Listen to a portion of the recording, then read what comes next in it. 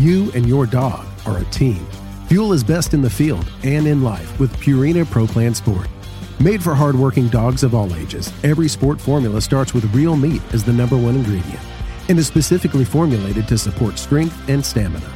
Try it today and see why Pro Plan is the official dog food of Ducks Unlimited. Learn more at ProPlansport.com. Mossy Oak has partnered with Ducks Unlimited to bring you Shadowgrass Habitat, the official camo of Ducks Unlimited. Shadowgrass Habitat pays homage to the first waterfowl-specific camo pattern ever made, Mossy Oak Shadowgrass, while incorporating the most realistic, digitally accurate images of the natural habitats that make up true waterfowl habitat. Mossy Oak is committed to conservation as its highest priority. With the launch of Mossy Oak Shadowgrass Habitat, Mossy Oak will continue funding habitat protection projects through our longtime partnership with Ducks Unlimited. Check out the new Shadowgrass Habitat pattern at mossyoak.com. Step into the world of Campus Waterfowl, a community that's shaping the future of the hunting industry. At Campus Waterfowl, we're more than just hunters. We're students. We're conservationists. With the next generation. Join us as we highlight the dedication and commitment of young hunters nationwide. Visit campuswaterfowl.com to become part of our story. Campus Waterfowl, the future of hunting starts here. We are the Ducks Unlimited Nation, united by our passion for hunting, the outdoors, and conservation. The habitats that Ducks Unlimited have been maintaining and building since 1937 have effects far beyond the duck hunting community. Follow along with our YouTube series as we tell your stories and become part of the Ducks Unlimited Nation. DU Nation, take it outside.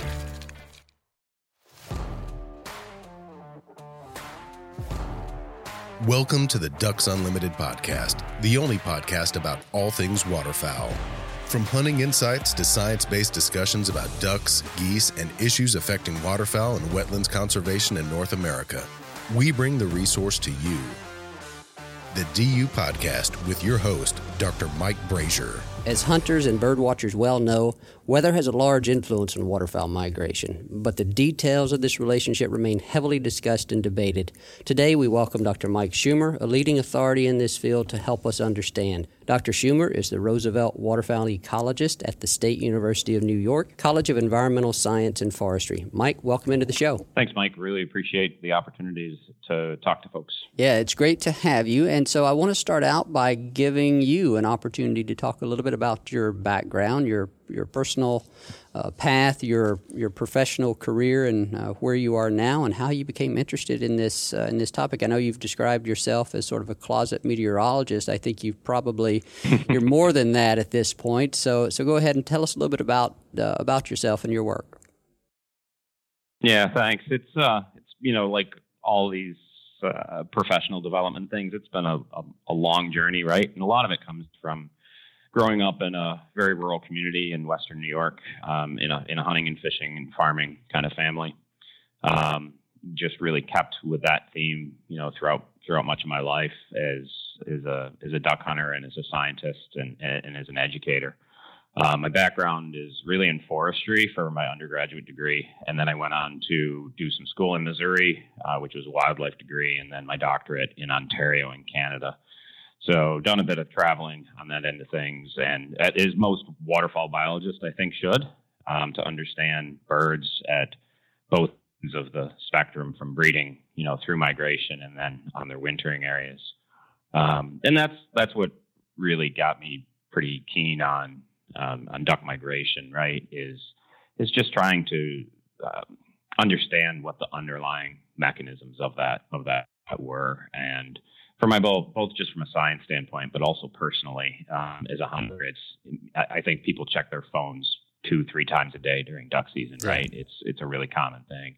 And I just wanted to put some science. Yeah, well, before we had our phones, we were camped out in front of the TV at 5 o'clock or 6 o'clock every night to see what those graphics were going to show to see where that cold front was going to be draped across the continent, right? That's what we used to do. Yeah, and that's changed. It's the technology now is amazing. What I have at my fingertips to work with is far beyond what we had, just 20 years ago. And I think that's what makes it interesting, is that we're starting to be able to tease apart some of these relationships between birds the weather. Yeah. Well, before we get into some of those details, maybe just have you been able to get out and start hunting yet? Yeah, we had a pretty slow start to our season here in central New York is where we're located now. For folks that aren't familiar with this part of the world, we're just south of Ontario and Quebec. So as birds make their first movements, they pile up on us pretty quickly. It's kind of it's a hidden gem really for waterfowling. I mean, we hunt birds from the 1st of September, pretty much right through till about the first week of January, because we got a lot of deep water habitat and such, in various seasons. But we had a really late spring. I think we had a lot of failed nesting attempts early on, and we were catching ducklings that we couldn't even put bands on in the Adirondacks, like mid-August, right? So, yeah. And so I think there were a lot of birds that took a while to mature. And, because a lot of these ducks, when they get big enough to fly, the first initial movements aren't always about the weather. They'll move based on, they're just not going to stay in Canada, right? Yeah. They're not going to stay in the Ottawa River Valley. So they make those movements. And so we get a bunch of these hatchier birds, these young birds that show up August, September. But we didn't really get that this year. And so we've had early migrants. I've been getting into widgeon, gadwall, more green-winged teal than normal. Our mallard limit in the east is at 2 birds and not 4. And that's hurt me on several occasions where I come out with 4 ducks or 5 ducks, usually getting my 2 mallards each time, but then just not filling the bag out, otherwise. Yeah. So, yeah. But it's been good. We've gotten out a bunch. The dogs have gotten some running. That's a good. That's a good thing. Our season has not opened yet, so I'm looking forward to that, and looking forward to getting back to some of the places I grew up hunting. Now I'm in Memphis and a little bit closer to where I grew up. So I really am looking forward to that this year, especially since I missed all of last duck season with a little health issue. So anyway, I'm beyond that now, and so let's talk a little bit about weather. Invariably, you and I have found ourselves in conversations with duck hunters or duck biologists, and we talk about these weather variables and how it's going to get cold or it's going to snow, and we can anticipate bird movements in response to that. And a lot of times I found myself in those conversations, and we're only talking about one variable. It's like, well, what's the effect of this temperature, and what's the effect of snow, and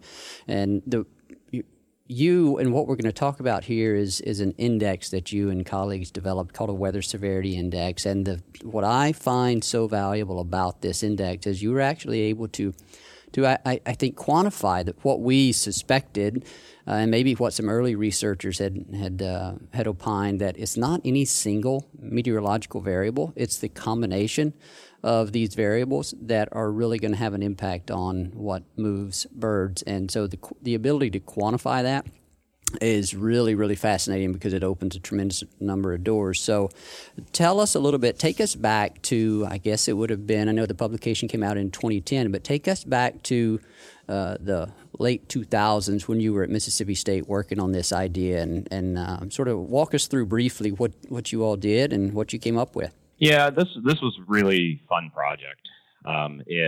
It developed organically, right?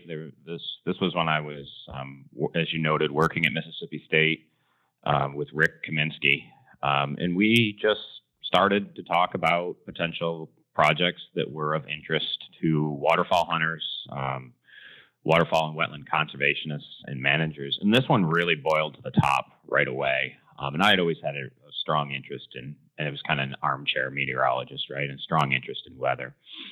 And so, Rick sent me off and said, we'll go work up some numbers. And we had to get the waterfowl survey data, first of all. So we worked with Missouri Department of Conservation, who has some really solid aerial and ground survey for over the years. And then selected weather stations that were near near those conservation areas, and started to look at what are the combinations of different types of temperature and snow cover and wind direction. We looked at moon phases. We did sunspots. I mean, we looked at a whole gamut of things that didn't end up anywhere near predicting duck migration. But what's neat about it is, it came out to be, this combined effect of temperature and snow. that was really doing the best job of predicting the birds' movements. And that makes sense. We were really focused on mallards mostly. And a lot of that was, and Rick had written an article that said, where have all the mallards gone? A popular article. And those were that right before I got there were a few years that the, hunters were seeing like either birds weren't showing up until late or there just weren't many of them, despite that those birds did exist somewhere on the continent. Yeah. And so Mike, remind me specifically of the variables that feed into this. It's because it's not just temperature on a given day, right? It's right. Like it measures cumulative days of some degree, right? Yeah, so it is the temperature on that day. So there's the direct effects of weather, right, on a bird on that day for its decision to either stay at a location or migrate. So it's how cold it is on that day, how many days in a row it's been below freezing, if there, how much snow is on the ground that would interfere with, say, field feeding and things like that for field feeding mallards. And then how many days in a row has there been measurable snow on the ground? And this all makes sense because you have this effect of, energy, the cost of just existing in a place that's cold and snowy.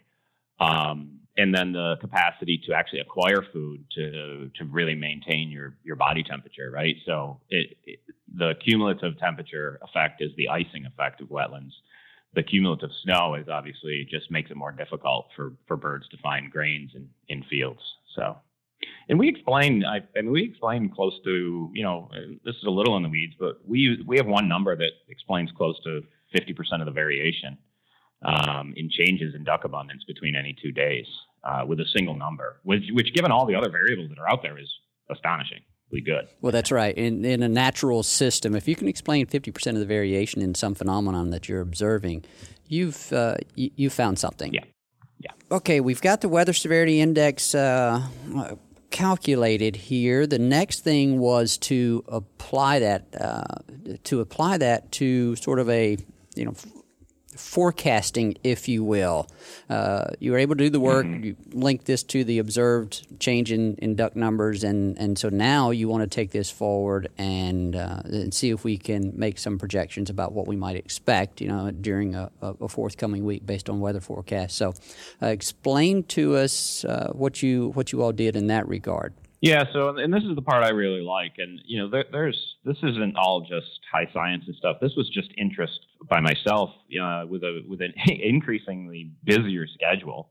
What days could I go when there was a greatest likelihood of bird migration, right? So we find this relationship, and after this threshold of severity of weather, we start to see declines in birds at a given location, right? And the greater that weather severity index or WSI becomes, the greater number of birds will be leaving that location, between 2 dates. And so, that's really how we apply it at the, high level scale is our birds not even making any movements. And then there's a period when there's peak increases in ducks at a location, and those get scored as, we color code it for what's online now. And then everything after that is decreasing numbers of birds. That's the easiest way to do it, to express it to folks, because it depends. I mean, if you're at a location that's holding 250,000 mallards for instance, compared to a place that's holding 1,000, you're gonna have a lot bigger movement of birds, obviously, right, out of that one that has, say, 250,000 birds. So it had to be scaled to, it basically is relativized, right, saying that this much change in abundance is going to happen between 2 times. You and your dog are a team. Fuel is best in the field and in life with Purina Pro Plan Sport. Made for hardworking dogs of all ages, every sport formula starts with real meat as the #1 ingredient and is specifically formulated to support strength and stamina. Try it today and see why Pro Plan is the official dog food of Ducks Unlimited. Learn more at ProPlansport.com.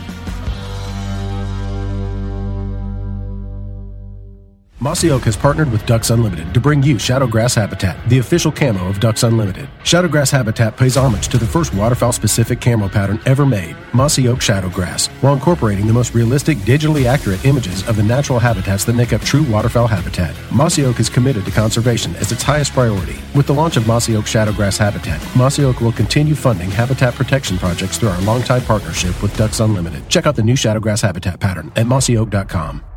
Step into the world of Campus Waterfowl, a community that's shaping the future of the hunting industry. At Campus Waterfowl, we're more than just hunters. We're students. We're conservationists with the next generation. Join us as we highlight the dedication and commitment of young hunters nationwide. Visit campuswaterfowl.com to become part of our story. Campus Waterfowl, the future of hunting starts here. We are the Ducks Unlimited Nation, united by our passion for hunting, the outdoors, and conservation. The habitats that Ducks Unlimited have been maintaining and building since 1937 have effects far beyond the duck hunting community. Follow along with our YouTube series as we tell your stories and become part of the Ducks Unlimited Nation. DU Nation, take it outside.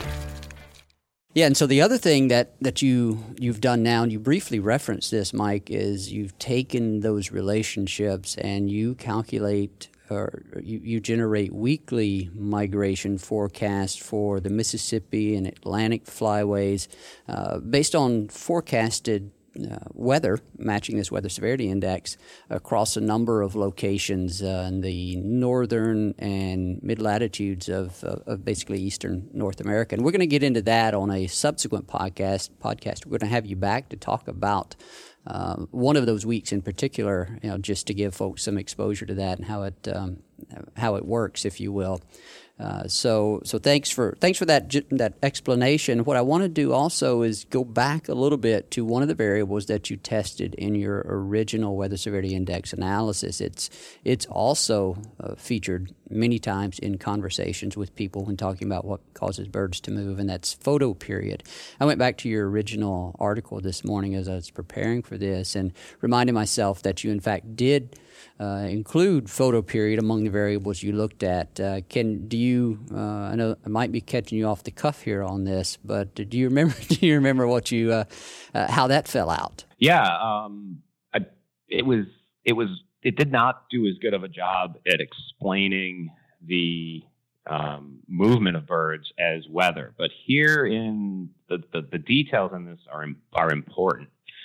As photo period gets shorter, right, as we move towards December, our weather is also generally getting worse, right, more severe. And so it's not that photo period doesn't cause birds to make movements. It's just that in addition, the effects of weather do a better job of explaining migration, right? So in no way are we saying that it's not affected by photo period. In fact, if we go back to my when you asked about my hunting season and talking about these initial bird movements, when they're leaving those breeding ground areas, those are photo period cues, right? And that's called a fixed migration. And then thereafter, the weather in the accumulation of severe weather, once they're at these first staging areas, and in the Atlantic flyway, that a lot of these birds move into the Great Lakes region and hang out in those marshes until the weather becomes severe enough and then move. So some of those initial movements are photo period based, or how many daylight hours there are. But then later on, they become increasingly flexible, and that's really affected by the weather. Species differ a little bit in their responsiveness to photo period as a stimuli for migration, right? Yeah, they do. And the one that when we expanded this beyond mallards, and we had a graduate student at Western University in Ontario work across all of the dabbling duck species. She found that blue-winged teal, what best explained blue-winged teal migration was photo period, which makes perfect sense because they act like a neotropical migrant, right? They act like a scarlet tanager or something that isn't going to stay, is not going to stay in its breeding area, and it's going to a very stable environment in the tropics and subtropics. So once it's done its thing and it's in condition, it just goes, and it's very photo period based. Now, saying that, we have actually, there must be some flexibility in it still, because it does seem like we're getting more and more reports of blueing teal staying late, and especially, along coastal areas. Louisiana folks are talking a lot about bluings that are hanging around quite a long time. So there is even they have some flexibility. Yeah. And so a perfect transition to where I wanted to go next. You referenced the fact that we started with mallards. This severity index began with mallards, and then you collaborated with some additional researchers to develop this index for, was it 6 additional species? Do I have that right? It's so mallards, black ducks, which essentially are pretty much the same model. They react very similarly. Gadwall, widgeon, green-winged teal, shovelers. And we did bluing teal, but the weather isn't really the predictor, so we don't even do anything with them, right? Yeah. There's dates that seem to be like kind of fixed dates, which have the greatest likelihood they would migrate. So and no divers so far in this analysis, right? No, we'd like to really move into geese and diving ducks. I think we're gonna have the opportunity to do that in the near future. It's literally about bodies, data, and funding to run graduate students through. The methodology is pretty much there. So we haven't touched divers yet. The one that everybody talks about is that first full moon in October, the SCOP move on, right? And that one is consistent. Boy, it's really, really consistent. And then thereafter, they seem to trickle down the flyway afterwards. So that's going to be an interesting one to get into working with moon phases, I think, with diving ducks, because I think there may be some real relationship there. Yeah. Well, Mike, kudos to you and your colleagues for taking this conversation that we've all been part of so many times and putting numbers to it. And putting numbers to it allows us to do so many things going forward. And I want to give you an opportunity to reference this briefly. As you and I discussed before we came on the podcast, we don't want to go into too many details on this because we want to save time to bring you back and discuss each of these items in more detail. But this is more than just academic, the development of this index, because it allows us to think about how changes, if you will, in migration phenology may impact our conservation planning. It may impact our efforts to recruit hunters and supporters of waterfowl and wetlands conservation. So I'll give you a few minutes here to talk about just briefly the importance of this to those items. Yeah, I think that's really where the rubber hits the road on this, right? Is how do we translate this into information that's usable for waterfowl and wetlands conservation immediately and into the future, right? For instance, on our really mild years, we have up to 2 million ducks that we estimate are able to stay at mid-latitude locations that don't have to go to southern latitudes, and southern waterfowl hunters have seen those painful years, right? That's 2 million birds that you need to feed, and we need those we figure how much energy each one of those animals need, and we can get to the point where we understand how many acres are actually needed to feed those animals. And then on the real severe years, when all of them move, the millions of birds move south, we need to make sure that we have those acres on the ground too. So understanding the distribution, I mean, these are pretty good sized animals. There's lots of them. They have high energy needs, and they feed from, deep water areas to terrestrial habitats. So they have a real impact on their environment, and the habitat we put on the ground has a real strong impact on them. So I think that's the most useful tool is understanding where these birds are going to be and when. Having spent the first 13 years of my career as someone who was responsible for conservation planning in cooperation with a lot of partners along the Gulf Coast, we used these models to sort of project where we thought birds were going to be, or how many birds we thought we would have in our planning region, and we treated them as sort of static numbers. But we knew that number varied from year to year, but our conservation planning was based on some sort of static treatment of those objectives. So the information that you've developed, the models you've developed, give us a a numerical way to start thinking about that. That's pretty exciting from a conservation planning standpoint. And so the other thing that you've done with this, we've referenced a couple of times, and that will be of probably immediate interest to hunters and on an annual basis, on a weekly basis within our hunting seasons, is you have a weekly migration forecast for the eastern the Mississippi and Atlantic flyways, basically the eastern North America, eastern U.S. So where can people find out more information about the work you've done in these forecasts? The easiest way to find it without me, spelling out what the webpage is if you just type Schummer, that's SCHUMMER, 2 M's, and so Schummer duck migration. It's the second, and in Google, it's the second page that comes up. It's right under the Ducks Unlimited migration forecast on Google, and it'll show right up there. Thanks so much, Mike, for your time. Thanks so much for the science that you brought to this conversation. Thank you very much. Thanks again to our guest today, Dr. Mike Schummer. We look forward to having him back on the podcast. I also want to thank our producer, Clay Baird, and thanks to each of you for supporting Ducks Unlimited. Thank you for listening to this episode of the DU Podcast. Be sure to rate, review, and subscribe to the show, and visit www.ducks.org/DU Podcast for resources based on today's topics, as well as access to more episodes. Opinions expressed by guests do not necessarily reflect those of Ducks Unlimited. Until next time, stay tuned to the Ducks.